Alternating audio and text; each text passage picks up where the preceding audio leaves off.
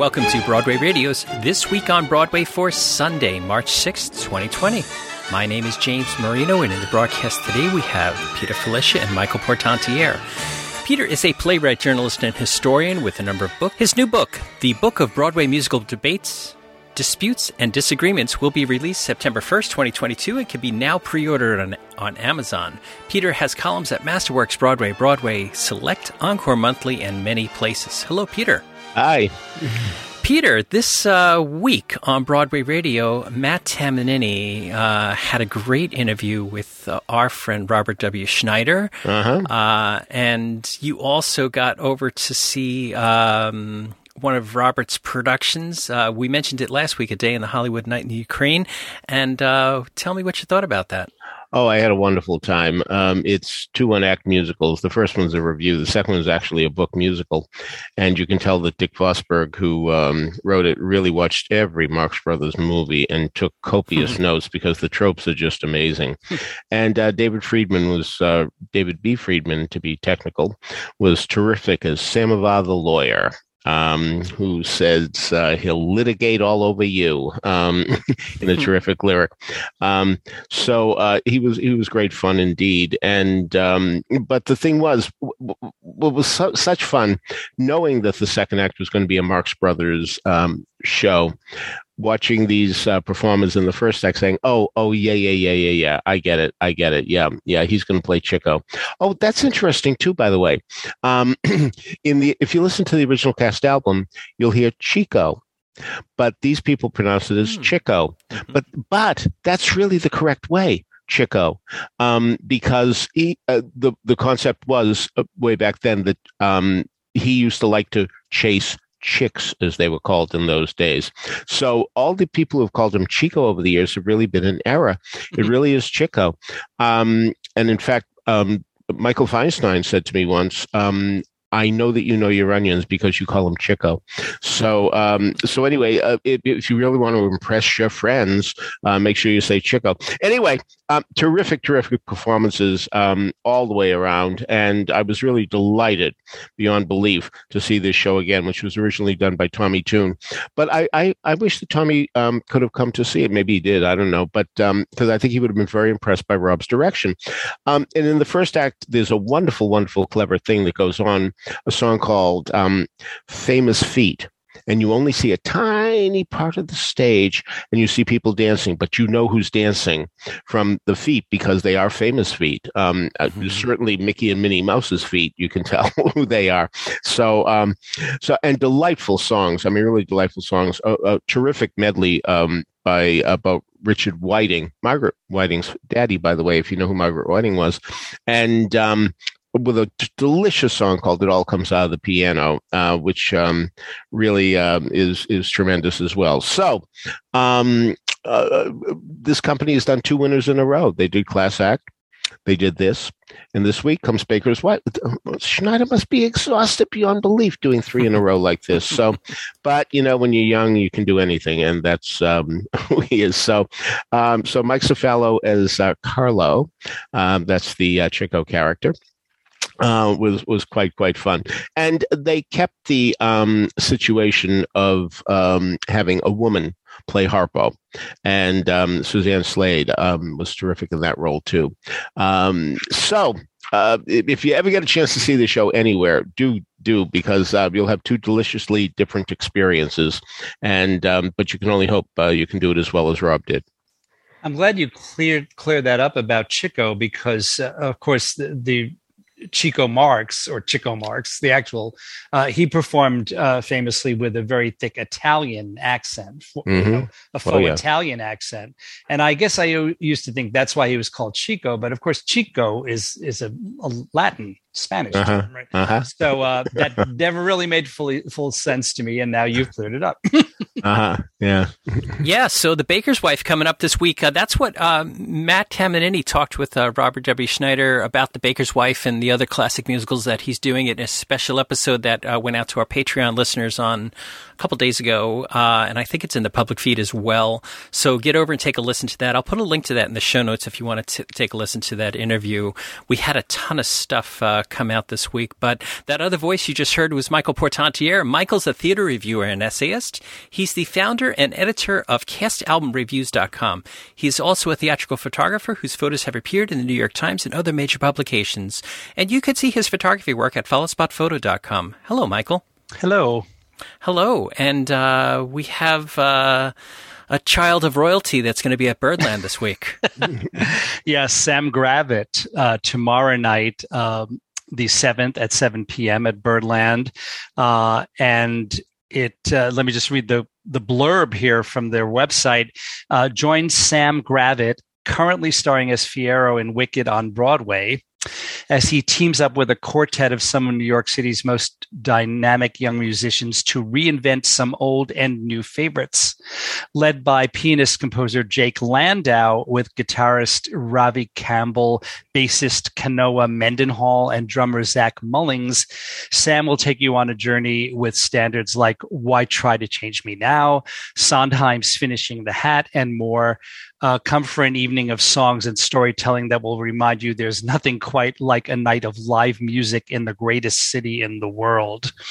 And then the little bio blurb is Sam Gravett is an actor, musician, and writer, thrilled to be making his solo show debut at one of New York's most storied jazz clubs, raised by actors Debbie and Bo Gravett. Sam graduated with a BA in anthropology from Princeton, before formally entering the family business. Currently starring as Fiyero in Wicked, Sam's other credits include Almost Famous, original cast at the Old Globe, Joseph and the Amazing Technicolor Dreamcoat at ACT, and Wicked National Tour. I first met him a few years ago when Debbie, his fabulous mom, performed at NJ Pack. And the whole family, or pretty much the whole family, was there that night, and he was just in tow and just like this quiet, unassuming guy. But now he's really moving ahead. So I'm really looking forward to that. So I'll have a link to Sam's show in our show notes as well if you want to check that out and catch up with that. And a reminder that this is the fruits of the trees that were the seeds that were planted during the pandemic when people saved clubs like Birdland. And yes. And that this is what is coming out of all the huge support that everyone involved in the Broadway community rallied around these clubs to get them solvent and make it through this hard point of during the pandemic. This week, as I mentioned, Matt Tamanini talked to Robert W. Schneider. We had Jan Simpson's Knew All the Drama of Thee I Sing, a 1932 winner of the Pulitzer Prize for Drama, the first musical to win the Pulitzer Prize. It was available to our Patreon listeners on Saturday and will be available to the public next week. A new episode of This Week in Theater came out, and Matt and Jennifer McHugh talked with various folks around the nation about when Monica met Hillary, and She Loves Me, and the Frozen Tour, some other things like that. And then Lauren Class Schneider also interviewed Matt Ray from The Hangs. So there's tons of stuff in our feed to take a listen to. So first up in our reviews, Peter, you got back over to Tina, the Tina Turner musical, to see a new Tina. Tell us about this. Well, yes. Adrienne Warren, who won a Tony, left shortly thereafter. And a new woman, Nakiki Obi-Melekuiwi, is taking over the role. And what's interesting to me is that Tina Turner said, "This is who I want to take over the part." She had done it in London, and she was very impressed with her and said, "No, this is the one." I will say that there is more of a resemblance to Tina Turner with this young woman, a very strong-faced woman, and what a voice! I'm sure that even though there's a greater resemblance to Tina Turner, it really is a case where it had to be this woman because of her voice. Phenomenal situation. Now, keep in mind that it's such a demanding role that there is an alternate, Kayla Davion, who plays on Wednesdays, Saturdays, and Sundays matinees. So do keep that in mind. That said, though, it really is in very good shape. This is a show that really has a terrific book. And, a lot of people sometimes go to jukebox musicals just to hear the music, and they're waiting for the book to finish and get on to the next song. But Katori Hall, who did it with Frank Català and Keys Prince, really did a very good job in making us really wonder how, when things got truly tough for Tina Turner, where she was really had to do a not glamorous at all day job after hitting the heights, how she was going to rebound and how that was going to happen is very well detailed. But I'm telling you, at the beginning of the second act, you're saying, how can this happen? And whenever that happens in any show, you're really in good shape. So delightful to see one of my favorite performers, Myra Lucretia Taylor, still doing very well as the grandma. Funny, though, there is a scene in the show where the mother dies, but we never see the grandmother died. I don't know if the mother predeceased the grandmother. One can imply that, well, infer that, I should say. I apologize. But the thing is, I would like to know what happened to the grandmother. But aside from that, the book is really, really solid. And certainly it was nice to see the audience go crazy over the numbers that they know so well and enjoy hearing again. But boy, this is a clarion voice. So our hats are off to the new Tina Turner. So, tangential, unrelated to Tina, the production that you saw, what day of the week did you go to see this? Thursday night. So this was after the governor of New York had lifted the mask mandate. What was it like at the Broadway, at the theater? Well, I don't think that mandate has been lifted. No, it hasn't been lifted on Broadway. It's been lifted in New York, but the Broadway theaters are still requiring masks. Yeah. And apparently there will be through April, I read. April 30th, I thought. Yeah, the reason I'm bringing it up is I'm seeing a lot of social media posts from people that are working in the theaters that are getting pushback from the audiences. I see. There were no incidents. None whatsoever. What's really interesting, I hope I'm not going to get the ushers in trouble, but people were pulling out cell phones and lifting them high in the air and taking pictures and videos like crazy. I would say, I'll tell you, at the end of the show, when I was leaving, coming up the aisle, I saw at least 24 people taking pictures, but I saw them during the show too. A few rows in front of me, people were doing it. And I think that the ushers really have given up that battle, and I understand why. For me, really, what's the harm? I have to say, people want to have an experience, a souvenir of the experience. I'll tell you, I remember going to the Grand Ole Opry in Nashville, and boy, it's part of the experience. Nobody. I would say at least 30% of the audience were taking pictures. Nobody bothered anybody. So, to quote that famous line from that Frank Lesser musical, well, really, what's the harm? So it's not like people aren't going to buy the album because they have a few minutes, and it's not like they're doing the whole show. It's just every now and then when they think something's memorable, they pick up the phone. So pick up the phone. That's in a different context, huh? We used to say that meaning something else. Anyway, so masks, I didn't see any issues, but yes, a lot of cell phone use. Interesting that a number of years ago, Broadway producer Ken Davenport was talking about this inevitable conclusion that we're at right here, where people are taking pictures and things like that, and they're on their phones. And Ken had set aside special seats in the theater in his shows for people to do these type of things.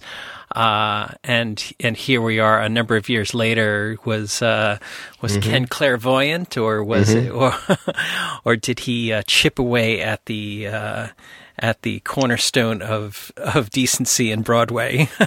Well, Ken also brings up another good point, which is the fact that the famous 8 performance a week, Wednesday, Saturday, and Sunday, really should be, especially Wednesday matinee, should really be rethought, because there was a time, of course, when Wednesday matinees appealed to the housewives who lived here, there, and everywhere, and women work. They can't take Wednesday afternoon off, but in the old days, that was a treat for women who were stay-at-homes, and now they could get up. But really, it's true. The Wednesday matinee, its usefulness really has to be questioned, and Ken has questioned it many times. Well, I'm going to disagree with the "what's the harm" thing, because go ahead. Aside from everything else, isn't it rather distracting? Oh, well, I guess it could be, but people are so circumspect because they're afraid that they're going to be caught. It was only at the end that I saw them raise high above their heads, and that was during the curtain call and the encore afterwards. As somebody who even was written up in the New York Post for castigating people who were standing during Barry Manilow engagement at the St. James. That's something that's really a problem, when people stand and they won't sit down. But I can see what you're saying, Michael, and of course that's true if somebody really did raise high, but still people know that they may get in trouble. So right, so but if you're trying to normalize it, then there's going to be more and more. Well, of it, that's fair. It'll be really distracting. That's fair. So you're right. I'm not on board with that. Okay, that's fair. So yes, we can look at what's happening now then as a gateway drug. Yes, I see your point. Yeah. So Yes. Rob Johnson in our chat room brings up that one of Ken Davenport's shows was Godspell at Circle in the Square, and he set aside the back row for this. But Rob points out that it was distracting to him as well. So very interesting. And to be fair, though, Circle in the Square is a very different animal, because you can see the U-shaped, because of and also because of the it's more stadium seating. Yeah, indeed, yeah. So. And as a parent of a child who performs in school shows, I can't tell you that as soon as the lights go down and the curtain goes up, you have 50, 60, 70 iPads and cell phones stuck up and blocking your view from the back to that stay up there for the entire performance. It's crazy. Yeah. Well, I understand parents doing it, so... And Greg Christensen in our chat room brings up that they have no Wednesday matinees at the Fox in St. Louis. So maybe they're right? Leading the charge there. I see. One of the most beautiful theaters I have ever been in. Oh. Yeah, all of the Fox theaters. Yeah, the one in Atlanta is pretty great too. Yeah, and you can play baseball in the Fox in Atlanta. Oh yeah, it's pretty large. Oh yeah, and in St. Louis too. I was in row J to see Jersey Boys there, and I thought I was in row XXX. So not that it's an X-rated show, but that's another story. That's a whole different Jersey Boys. Yeah, it is. So Michael, did you fully charge up your iPad and bring it over to Carnegie Hall to videotape Norm Lewis during the whole performance? No, but there was an example of bad behavior there, which I'll get to later. But first, the good news. It was a wonderful concert. Really, technically, a New York Pops concert with Norm as the guest artist, but it was a very full program, and he sang almost all of it. There were only 2 or 3 numbers that the Pops performed by themselves. So Norm was really considering it his solo Carnegie Hall debut, and and that's really what it was. He was our guest on the podcast a while ago. I think, wasn't it when his album came out? Mm-hmm. Yeah. And, as I'm sure most of our listeners know, he has an absolutely gorgeous, gorgeous voice. So it was a pleasure to hear him all night with that fabulous orchestra conducted by Stephen Reinecke. The program was very full and very eclectic, but it really covered all of Norm's career in one way or another. The opening number was one of the few pieces that the Pops played by themselves without Norm singing. It was Pinball Wizard from which was his Broadway debut. Yes, yeah, and he was just in the ensemble, so most people don't even remember that. But yeah, and it was great to hear. It was a really great arrangement of Pinball Wizard, much better than that arrangement that's on that symphonic album where Rod Stewart sings it that came out years ago. I think they went a little too far with that rearrangement, but this was really great and had electric guitar in it, and it was fabulous. Then the second number was This Is the Life from Golden Boy, which Norm did at Encores. Then one of my favorite songs of all time, Starting Here, Starting Now. And Richard Maltby was in the audience. Oh, nice. Then Norm did You Got Trouble from the Music Man because he played Harold Hill. Yes, he played Harold Hill at the Kennedy Center not too long ago. And of course, he made a glancing, humorous reference to the fact that the show's back on Broadway now with some guy named You playing the role. Music of the Night from Phantom, which was great because I did not get to see or hear Norm when he was in the show. Then there was the Pops did a little mini medley of stuff from Les Mis, and then Norm performed Stars because he had played Javert on Broadway. Then he sang Bring Him Home. I don't think he's ever played Valjean. Didn't he do the concert in London? The 25th anniversary concert. And maybe he alluded to that, and I wasn't sure if he was talking about Valjean or Javert. But anyway, he did a beautiful job with Bring Him Home. Then he did I Got Plenty of Nuttin' from Porgy and Bess, and he alluded to the whole controversy with Sondheim's letter about that revival. Yeah. And actually what he did was he performed, the way he put it, like the two versions, like the traditional version and then the more contemporary, jazzed up, futzed around with version. And I guess he was trying to prove something, but it proved the opposite to me. So anyway, that was an interesting moment. Oh, well. And that was the end of Act One. But then, to prove that he still loves Sondheim, despite all that, he, Act Two opened with a orchestral medley from Sweeney Todd. And then later in the act, Norm sang. Oh no, I guess he didn't sing anything from Sweeney, but I had seen him do that role. Yeah, he was terrific. And then he did Waiting for Life from Once on This Island, and LaChance was in the audience, so that was fun. Nice. And then he did The World Above from The Little Mermaid, which is the role of Triton that he played on Broadway, and then he did Poor Unfortunate Souls. So listen to how full this program is. Yeah, really, huh? Then the orchestra played some selections from Superstar. Norm didn't sing from that, but they talked about how he starred in the live TV broadcast, which was so excellent. Then Norm sang Home from The Wiz, and then he sang Make Them Hear You from Ragtime, and then he sang What's Going On, the pop song by Marvin Gaye. And then he ended with a souvenir of when he did Bobby in Company, which I saw him do in Nyack. He sang Being Alive. And then the encore was he sang not only a cappella, but also unplugged. He started with Lift Every Voice and Sing, which is considered, as he put it, the Negro national anthem. And then then the orchestra joined him, and then he sang What the World Needs Now Is Love, which I always tend to forget is Bacharach and David. I don't know. I tend to forget that. And so that was an amazing end to the concert.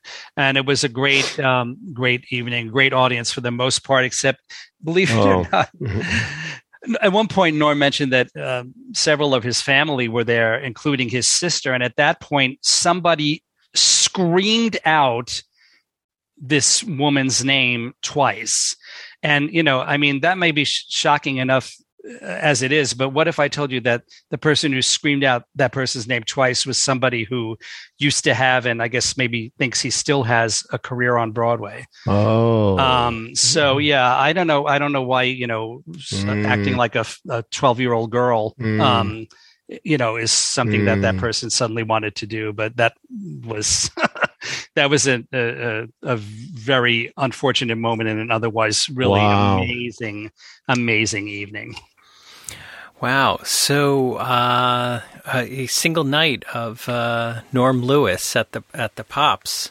I'm sorry that if you didn't get to see it, you won't get to see it.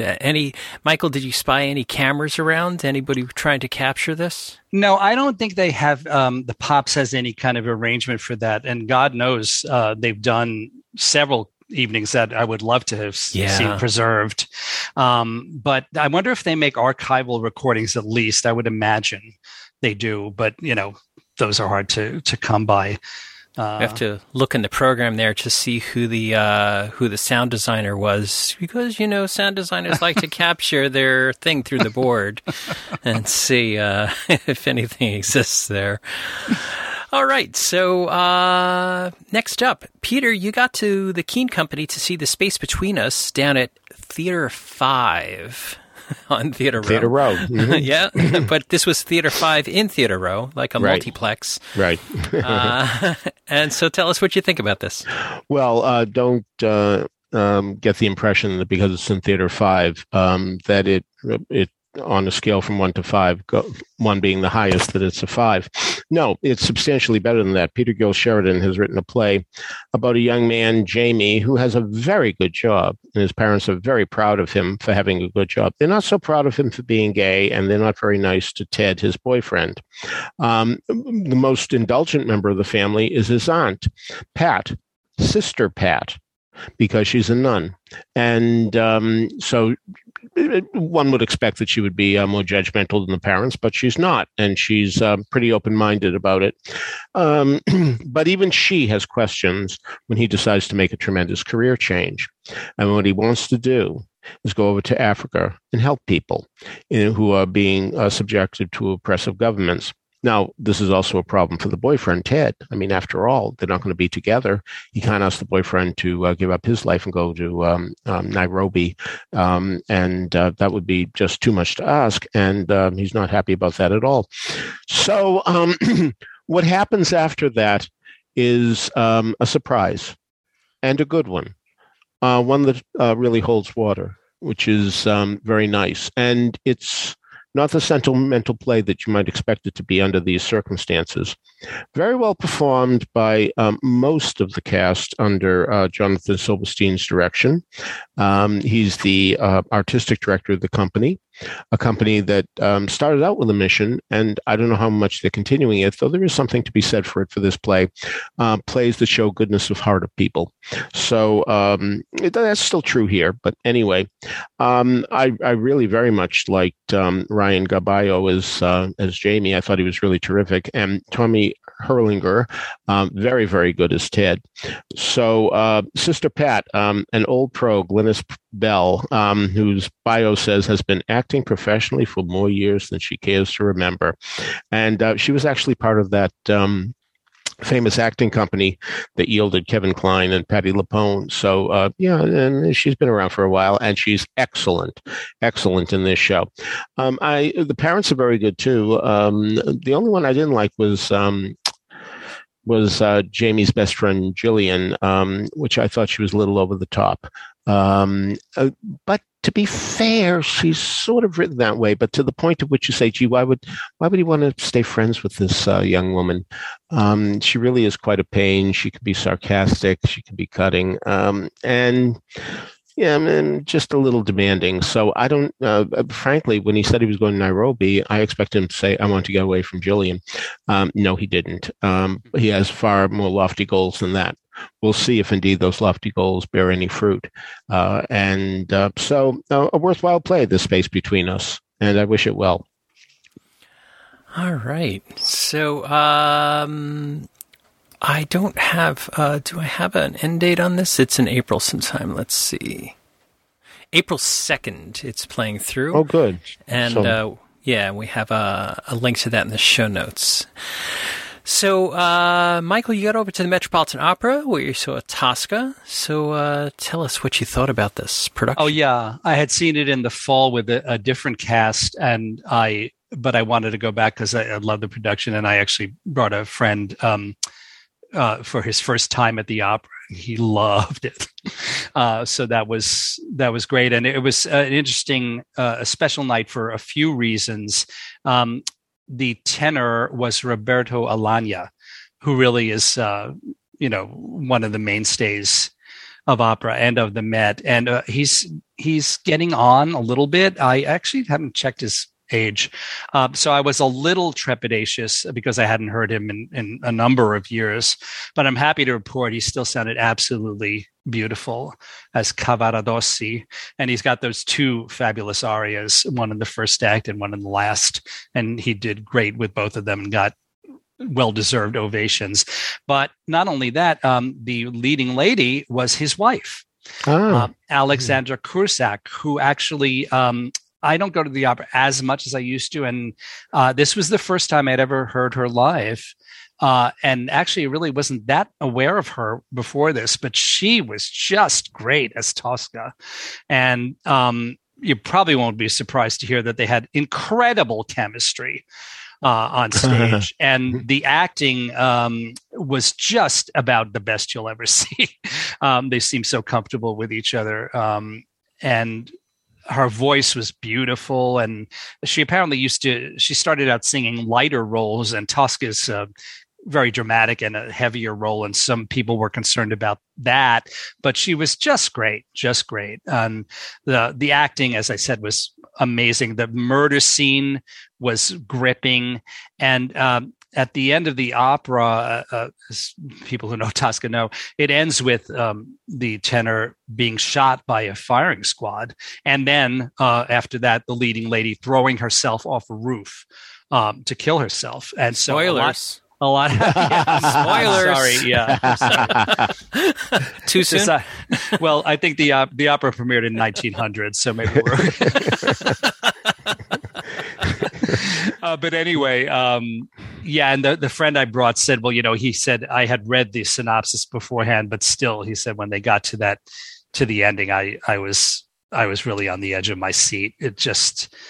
It's an amazing opera with incredible music by Puccini. So, and on top of all of that, it was a special night because it was conducted by Yannick Nézet-Séguin, who is the fellow who stepped in on 2 days' notice last week when at Carnegie Hall, when Valery Gergiev was more or less banned from conducting the Vienna Philharmonic at Carnegie because of his support of Putin.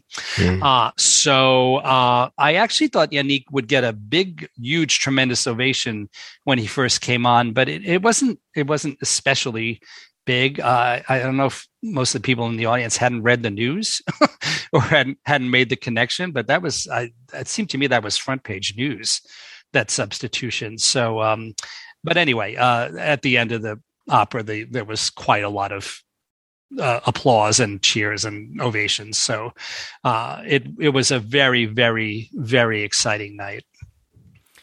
So, yeah. Michael, have you ever heard the story of the time that the singer actress playing Tosca threw herself off, and there were so many mattresses there that she bounced back up? Do you know that story? Yes. Yeah. Is it true? Do you know if it's true or? Some people even say it was a trampoline. Oh, is that right? It's probably not true anyway. Okay. Yeah, that could be right. Okay. All right. So that's Tosca at the Met, and I'll have a link to that. There are more performances this spring. So yeah, the crazy crazy schedule at the Met. I don't know. It seems to say that there's only one left. There's March 12th. Oh. March 9th and March 12th. There's two performances left in this production from the Met website, but they do have That's right. Yeah, because they did it last. They did it a few days ago, and then they did it last night, and that's how they do things. Because they because singers can't sing eight a week. Sure. So they break them out like that. Yeah, Broadway would never do 8 a week. That's crazy. That's just crazy stuff. All right, so that is Tosca at the Met, and as I said, we'll have a link to the show notes. So in the news this week, we had a few passings of note that we wanted to talk about. First up is Ned Eisenberg. He passed away. So, Michael, any words to say about Ned? Well, people are very, very sad about it because he was a very, very nice, very sweet guy. Mm-hmm. I got to meet him a few times. He went to the High School of Performing Arts, and I had other friends who went there. So I think I met him through that method once or twice. But then also after shows that he was in, his Broadway credits alone are The Green Bird, Awake and Sing, Golden Boy, Rocky, and 6 Degrees of Separation, the 2017 revival. I remember when Ned was in Rocky, one of the reasons he was so thrilled to be in it was because it was at the Winter Garden. Mm-hmm. And he just loved playing there. Mm-hmm. And then he worked constantly in TV and film. And if nothing else, you probably know him from Law and Order, on which he played a defense attorney in multiple episodes. So he really was great. Danny Burstein worked with him in Awake and Sing, and he wrote about him the other day on Facebook and how sad he was and what a loss it was. I think Danny said that they were roommates, dressing room mates for Awake and Sing. So yeah, he was a really great guy, all too young, born January 13th, 1957. And he had apparently 2 major illnesses. So he fought them valiantly. And his wife wrote something heartbreaking about how he continued working even after he really should have stopped, just to keep up his health insurance payments, and so he could continue to provide for his family. Wow. So really, really, really a great loss. We also had the news that Tony Walton had passed away. So, Peter, any remembrances of Tony? Only met him once. I would like to add about Ned Eisenberg, though, that I remember very vividly in 2009 when he was nominated for a Lucille Lortel Award for playing Iago in Othello, and John Douglas Thompson, who we recently saw in The Merchant of Venice, was playing Othello. And at the party, he said to me, boy, I hope John wins, because, after all, sometimes people are really impressed by the fact that Othello has fewer lines than Iago. That Iago is really the bigger role, and he said, I hope they don't take that into consideration. He said, one of the reasons I took the part was because I knew John Douglas Thompson was going to be in it. I had seen him in shows before, and I just thought, whoa, being so close to him on stage, I'd be able to learn so much from this actor. And I thought that was really terrific. Both perceptions that he really wanted John Douglas Thompson to win, who did, and the fact that he really wanted to study this actor and how he worked. So I thought that was really terrific. Tony Walton, never met him. One of the things that I feel bad about is that while everybody's been talking about Tony Walton, and I understand that, I feel bad for Emma Walton. She lost her father. Yeah. And I don't see that anywhere in all these remembrances. But in terms of Tony, his first design was for Once There Was a Russian, a play that lasted one night on Broadway in 1961. Then it became a musical, a Frank Lesser musical. The guy who wrote Guys and Dolls and How to Succeed, with a book by Bella and Sam Spivak, who wrote Kiss Me, Kate, with direction by Bob Fosse. Does this sound like a winner or what? It closed in Detroit. So many musicals run much longer than the plays. My Fair Lady ran longer than Pygmalion, Dolly more than Matchmaker, Chicago more than Chicago, if you know what I mean. Here's an example where a play that ran one performance ran longer than the actual musical version. And maybe it's because they used Robert Randolph for those sets. They didn't use Tony Walton. Maybe that's the reason why. No, he was amazing, even though he hadn't worked on Broadway for a while. It really has been 14 years. Now, I don't know if that's because he was not well or just had other fish to fry. But one of the things that I really regret in my theater going time was the fact that when he did The Apple Tree, the first act of The Apple Tree takes place in Eden, and he designed an Eden that supposedly was a knockout. But the problem was it knocked out the actors. Mike Nichols, who directed, said, I can't see the actors on this set. The set is just too elaborate and wonderful. Now, so they threw it out, and they did a very simple set with a ladder and little things like that so that you could deal with the actors. And that's great because the actors were indeed Barbara Harris, Alden Alder, and Larry Blyden, and they were all terrific in the show. But here's my point. There it was in the Schubert Theater in Boston, where, of course, I was living in Boston, and I wish I had known about this because I would have loved to have at least gone into the alley where they were throwing out the sets and seeing exactly what they resembled. Funny, Sam Norkin, who did a book of his drawings, he was a caricaturist, actually did a drawing before they left town. So you can get a hint of what Tony Walton did from that caricature. But what was really great about Tony Walton, so many of his sets were so elegant, especially Grand Hotel. A simple set, which really was based on the fact that they were trying out, they were workshopping it at the Hotel Diplomat, I think it was called, no longer in existence, on East 43rd Street, maybe. No, west, just near between 5th and 6th, I think it was. And but the tail wagged the dog there, but you'd never know it because the set was just simple but glorious. And he was very good in going from straight play to musical, and really quite a talent. But my condolences to Emma Walton. That's a very good point. I didn't even think about that, but now that you bring it up, it is interesting. Yeah, I mean, for what it's worth, I posted about him, and I definitely mentioned her, and of course, did you? Good. And of course, his first wife, Julie Andrews. Yes, Julie Andrews, yeah. Because they remained very close. Did they? See, I didn't know. That's why I didn't bring that up. Oh, yeah. That's wonderful. He designed that Boyfriend that Julie directed at the Bay Street Theater. Oh, I remember when that happened. Yeah. Yeah. Didn't he work on that, on the book that Julie and Emma came on Broadway Reader to talk about? Yeah, I think so. And actually that was my one of my other points. I was lucky enough to have a few encounters with him over the years. The first time was when I was working at In Theater magazine as managing editor, and I can't remember with the specific connection now, but I got him to write an obit for Patricia Ziprot. And he was very lovely about that. He really loved her and wrote something wonderful about her.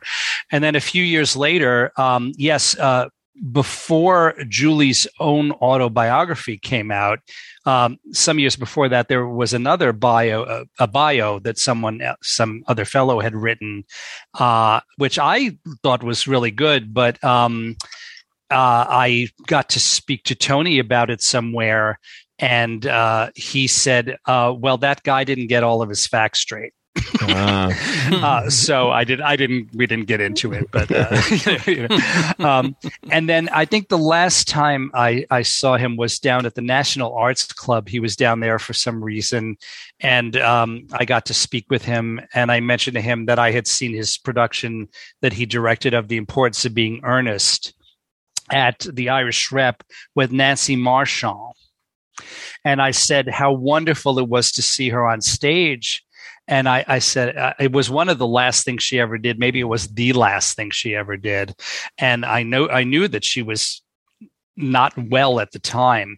And so I told him what a privilege it was to see her. And I was so glad that he cast her and that she did it. And he said, well, it was very difficult for her. He said, but the cast, just everyone was so behind her and just really rallied, and it just turned out just wonderfully. So he was him like Ned Eisenberg. Apparently nobody has anything bad to say about them. Just really lovely, lovely person. Universally beloved and so talented. If you only if he's another one of those if only people. If he only had designed posters for Broadway shows, just look at the ones he designed, and you'd say, "Oh my God!" It was enough for a career in itself. But in addition to that, he was a great production designer, and then in later years, I think a really wonderful director. So really multi-talented. So other news this week, we have the news that the Broadway Court Theater is going to have a new name, the James Earl Jones. So Peter, tell us what this means for us. Are you trying to get me to tell my James Earl Jones story? Is that what you're doing? Well, sure. Because you had said that you had told it, and I really can't remember it on air, and I went back and I looked. Even if so, I think it bears repeating. Yeah, so you could tell your James Earl Jones story, sure. Well, first, I would like to say that I would have preferred James Earl Jones Theater being the Longacre or the Broadway, because after all, Court was named for a gentleman, and I hate to see our theatrical history thrown away. So as a result, the ambassador would have been nice too. Anything where they have a generic name rather than an actual person's name. So John Court, worked hard. So anyway, but we're very glad that James Earl Jones got a theater. Now, the story involves the time that I was working the red carpet at the Tony Awards, which is a very difficult job because they pack you in like crazy. They literally have a piece of 8.5 by 11 paper with your name on it. And believe me, I'm too wide for 8.5 by 11. So you're squeezed in and you are trying so hard to get the attention of everybody who's passing by. It is so, so difficult. And of course, a lot of people would prefer to talk to the young women and the young men and the young women and the young men would like to talk to the celebrities as well. So it's very hard for an old timer like me to get anybody's attention. But then I saw James Earl Jones with a very demure white woman, and I said, "Oh, right, that's right. He married Julianne Marie. Julianne Marie was in the musicals Whoop Up, the notorious Whoop Up, Do I Hear a Waltz, the revival of the Boys from Syracuse, Foxy. Also Gypsy, right? Yes, right. As a replacement. Yes, yeah. Indeed. So anyway, I thought this is great. I'm going to be able to tell the wife how much it means to me and to her. It'll make a nice impression. And what I've learned along the way, not that I planned this, but what I've learned along the way is if you're nice to the spouses really appreciate it. The other spouse really appreciate it. 2 examples. I mean, Sheldon Harnick remembered me because one of the first things I said to him was, "How's Marjorie Gray?" Whom I had seen in Tavarich. They were married. And he says, "Nobody asks about Marjorie." Oh, thank you so much. At a dinner once, Doug McGrath, who did the marvelous screenplay with Woody Allen, Bullets Over Broadway, and I think the show suffered, the musical version suffered because indeed he did not work on that. But he had a show that year called Beautiful, which did awfully well. Anyway, yeah. We're at a party and I'm sitting next to his wife and he's sitting next to her. So she's in between us and I'm talking to her and we really got along. We had a very nice time. And at the end of the night, he said, "Thank you so much. Thank you for talking to my wife. Now I don't have to hear all the way on the way home. Nobody wants to talk to me. The other one, they don't want to know me, that type of thing." So I said, "This is great. I'm going to get James Earl Jones' attention because I'm going to be able to legitimately praise his wife for being in Foxy and Do I Hear a, et cetera, et cetera." So she comes up to me and I take her by the hand. I said, "Julianne Marie, Whoop Up, Foxy, the Boys from Syracuse. We remember." And she said, "That was the first wife." Well, oh, no. Well, I know he didn't really play Darth Vader, but the look he gave me was very Darth Vader-like, so my hopes of getting James Earl Jones to talk to me for minutes on end really were dashed at that moment, so that was the end of that. But that said, we all have theatrical regrets. We all have things that we missed. And the one that I missed, inexplicably, I was living in Boston, granted, but, I did see shows during that period of time. It was The Great White Hope, which was one that really put him on the map and certainly got him a Tony Award. And then, of course, he did the movie as well, which got him, I think he got an Oscar nomination. But he was a man of the theater. He always came back to the theater. Yes. And that was really wonderful. Yes. While I expected the first announcement to be theater for Paul Robeson, I have no quarrel with this. And it's going to be very interesting to see how quickly the Jew Jamsons and Nederlanders now step up to the plate, because it was announced that each organization was going to name one of its theaters after an African American. And I would think that because the Schuberts got the jump on this, we're going to hear very, very soon from the other two organizations what theaters will be renamed. I would think. That's a very good point. I hadn't thought about that part of it. Now, some people are wondering and hoping that maybe this change of name will change the fortunes of the court, which had sort of become known as a house of flops. Well, it's always hard for those shows on the other side of Broadway. Right, exactly. Yeah. In fact, it's really interesting in the season. William Goldman talks about there's only one theater on 48th Street. And of course there was the court, so he the one he alluded to was the Longacre, and because at that point the what is now the Walter Kerr Theater was dormant, so even he forgot about the court. Yeah, so but it is true. I mean, the Diary of Anne Frank was there, but you can't find many more that were big hits.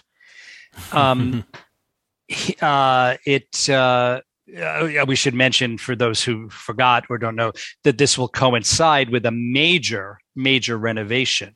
The court is currently, or the grounds is currently undergoing.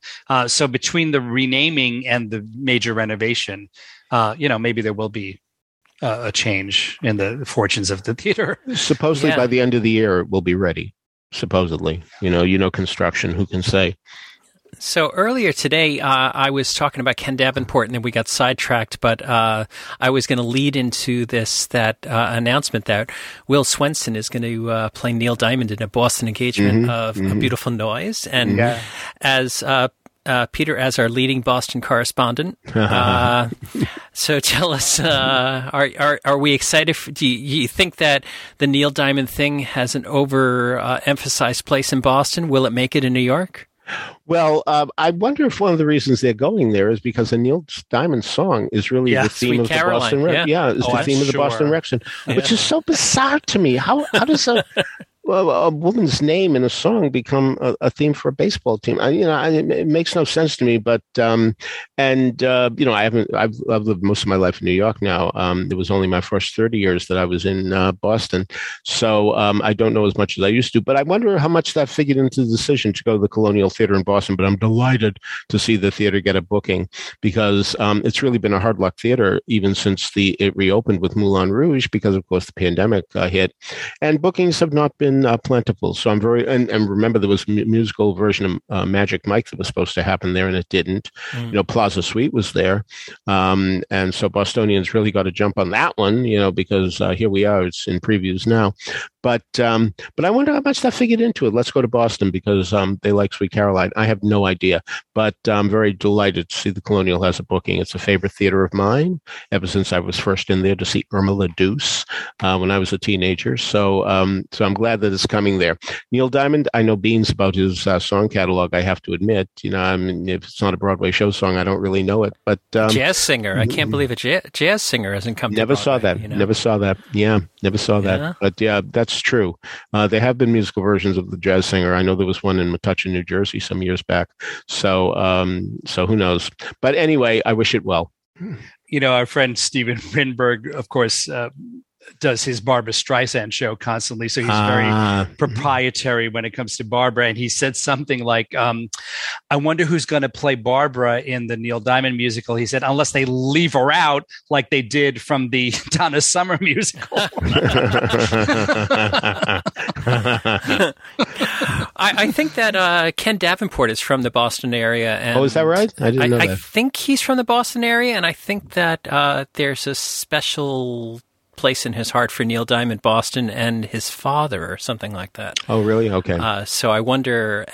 And didn't Moulin Rouge come through the Colonial, or was it somewhere else? Indeed. Yeah. Yeah. So they have a handful of, hits come like bananas in bunches. Mm-hmm. Well, now, Peter, I would think you would know the lore, as much as anyone. Are you saying that you don't know why Sweet Caroline became right? in the first place? No. Yeah, I've never heard. Presumably we can. There must. Oh, yeah, I'm sure. It's nothing that's really kept me up nights. So, I mean, yes, I'm sure a little Googling would solve the problem. But nevertheless, I just haven't been that interested. Now I guess I will be. So, yeah. Peter, you also mentioned a little theater in Jersey that did The Jazz Singer. We have coming up soon The Bridges of Madison County with Kate Baldwin and Aaron Lazar is going to be at the Oxford Road Performing Arts Center. Michael's going to head out to see it in a couple of weeks. Are you going to head out to see it? I may very well go because I've known Aaron Lazar since he was in college at the Cincinnati Conservatory of Music, where his Impossible Dream really stopped the show when, of course, he was doing Man of La Mancha. Sorry, Michael, go ahead. Oh, no, just that I'm going on towards the end of the run. It's not a long run. I'm going on Thursday. Yeah. They have a Thursday matinee performance. I don't know what oh, that's nice. So I'm going on Thursday the 24th, and I'm really looking forward to it. Did you guys see they put out a rehearsal video of Kate Baldwin and Aaron rehearsing. Yeah. And then not only Bart Shadow is also in the show, and Hunter Foster is directing. So it's really and I love that show to begin with. And the casting sounds absolutely wonderful. So I'm so looking forward to it. Yeah, and this week, as we mentioned last week, Patty's been out with a COVID infection. She seems to be fine. She's been reporting on social media that all is good, but Jennifer Smart's been in her role at Company on Broadway, and all reports are that, of course, what we have known all along is that Jennifer Smart is a star, and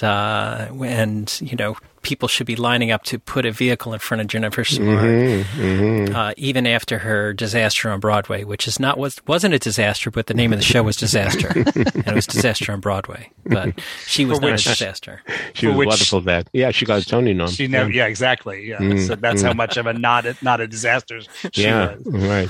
I tell you, moving on, Ariana DeBose won a SAG award, and Matt Tamanini has also announced that she will win the Academy Award. So I hope so. We'll see that coming up. But I'm seeing, more and more people watching West Side Story on the streaming services. A lot of people said that's exactly what would happen. It seems like everyone is seeing it now, and everyone is loving it. Will this be the first, if indeed she does win, will this be the first time that somebody repeated a role that had already won an Oscar?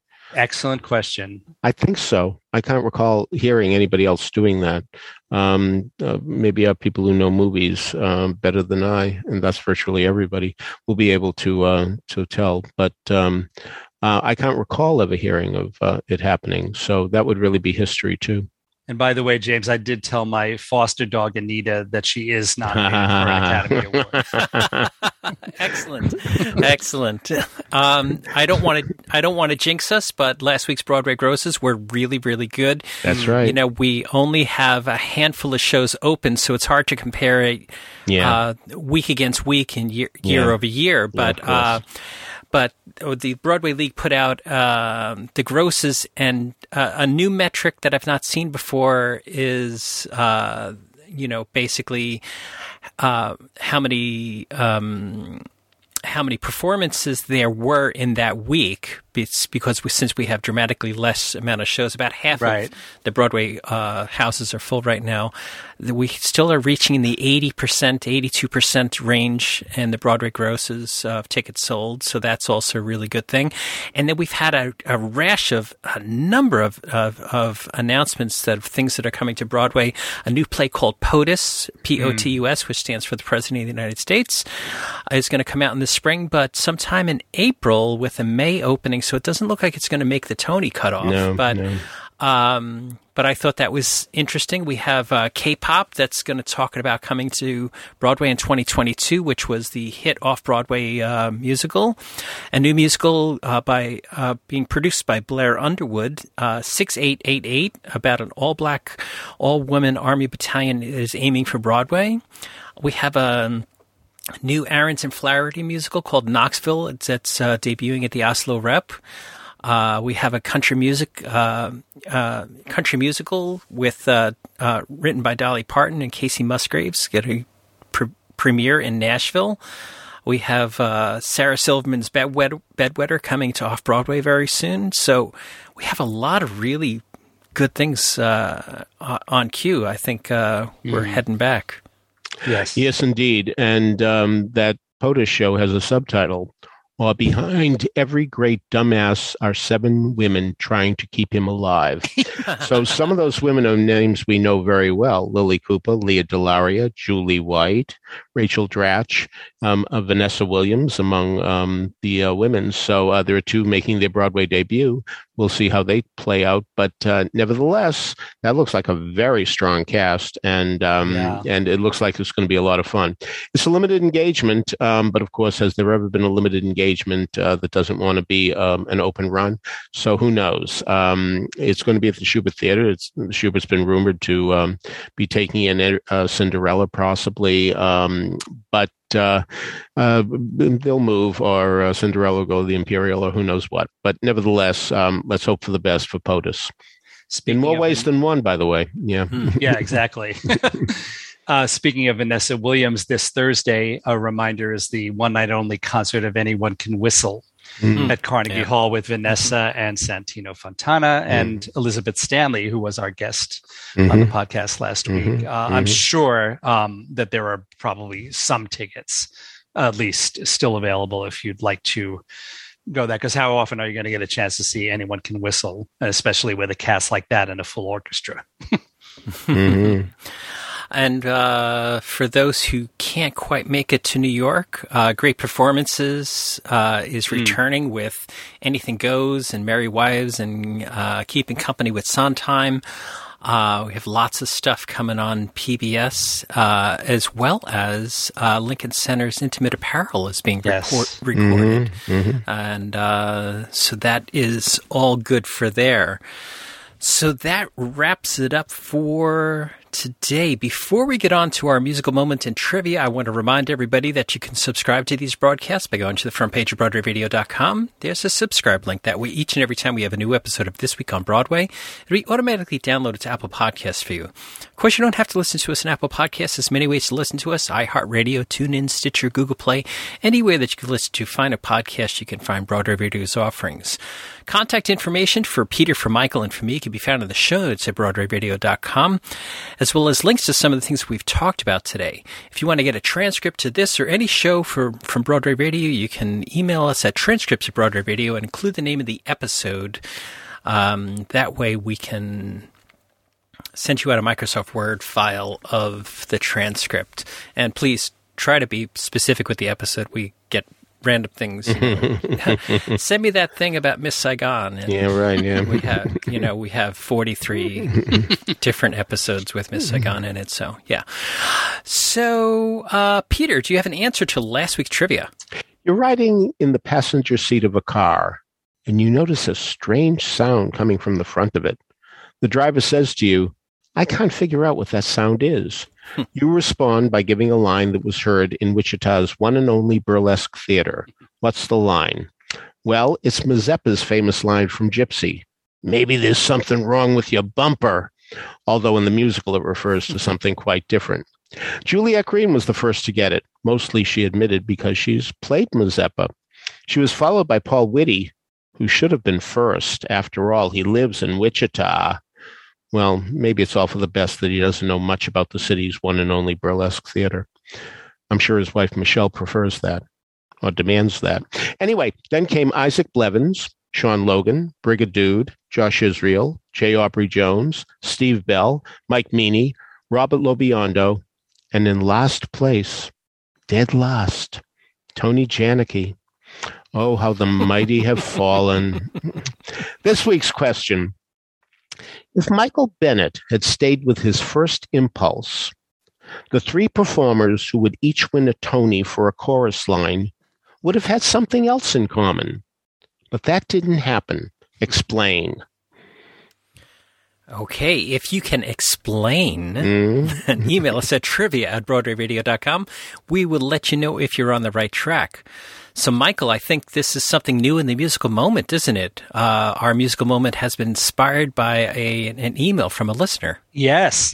Richard Wargo wrote us a note to say, I wanted to call your attention to what may be a once-in-a-lifetime opportunity, the chance to hear the entire score to Fiddler on the Roof, featuring John Williams' glorious 1971 film orchestrations performed by an excellent student cast from the University of Michigan, with the spectacular 70-piece Philadelphia Orchestra conducted by Andy Einhorn.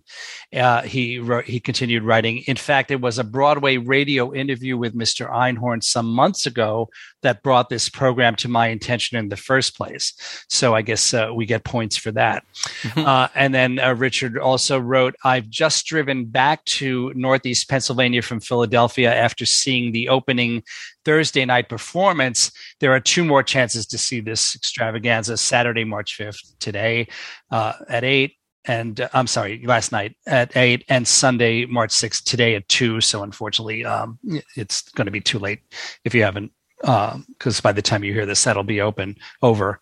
But he wrote, it's a must see and must hear for any fan of Fiddler or John Williams. What a thrill to hear the palette of those rich arrangements performed live by such a grand orchestra. So we may have missed that, but I thought we would, pay tribute to this by including some cuts from the soundtrack of Fiddler, as arranged and adapted and conducted and orchestrated by John Williams. Our opening music was actually the finale, and you can hear how wonderful that is. But in addition to everything else, it opens with violin solo by Isaac Stern, who, aside from being one of the great musicians of the 20th century, was also, as we've discussed before, instrumental in saving Carnegie Hall from destruction at the point where it was so close to being demolished that it literally had the tape paint, put onto the windows. That's how close to the wrecking ball it was. And although he didn't single-handedly save it, he was the major force in that. And if it wasn't for Isaac Stern, there would be no Carnegie Hall as we speak right now. Michael, do you remember what was supposed to happen? What they were tearing it down for? Oh yes, you can see renderings of the unbelievably ugly red. Blocky skyscraper that they were going to put there. Wow. So anyway, but so even if if only he had done that, he would be immortal. But he also, just listen to his recordings and his many recordings as a brilliant violinist with many orchestras, and he was just a towering figure. And it's so, I always loved it that he's on that soundtrack, in addition to the brilliant orchestrations and arrangements of John Williams. So that's our opening music, and then our closing music is actually what's called the entr'acte for the film, which I think has been added to the expanded soundtrack. It wasn't on the original release, the original LP release in 1971, even though that soundtrack was on 2 LPs. Yeah, that's right. When it didn't really need to be. But I think that, it was 2 LPs, and it was a gatefold, and it was a really big deal. So I'm sorry that we all missed this concert in Philly, but I'm strongly suspect that won't be the last we hear of these, this recreation of the orchestrations that John Williams has done. I'm sure we'll hear it in New York at some point, and I'm going to be there for that. I'm telling you that. All right. So on behalf of Michael Portantiere and Peter Felicia, this is James Marino saying thanks so much for listening to Broadway Radio's This Week on Broadway. Bye-bye. Bye.